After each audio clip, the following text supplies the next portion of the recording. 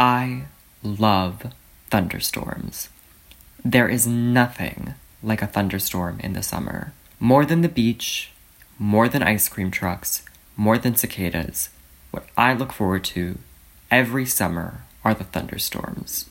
I actually used to be really scared of them and would hide under the sheets to protect myself, even though there was no threat posed by the thunderstorms. But my mom loves thunderstorms, probably more than I do, and she's the one who shared her love of thunderstorms with me. Because I was so afraid of thunderstorms, my mom would just tell me that it's angels bowling in heaven. When the thunder cracked, that was the bowling pins. And when lightning struck, that was the angels getting a strike. It's not terribly poetic, and I told this to a teacher one time, and she said that was a really scary image. But it helped me to appreciate thunderstorms more. Whenever one happens during the summer, my mom and I don't even have to say anything to each other.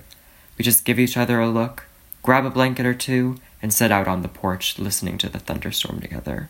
Sometimes we talk.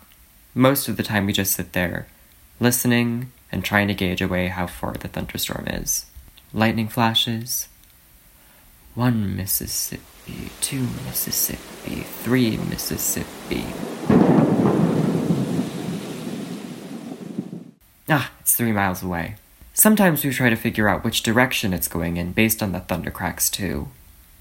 I realize that none of this is too scientific or based on any reason or logic, but I don't know. I think that I know thunderstorms through experience. I don't need to look at weather reports to know when a thunderstorm is going to happen. I just know it. The light's different. It's a bit more yellow when there's going to be a thunderstorm, whereas like other cloudy days, it's a bit more gray. The animals get all panicky. My dog keeps on running around. She pins her ears back and gets all anxious. It's the time I feel the most alive. I can just feel it in my bones.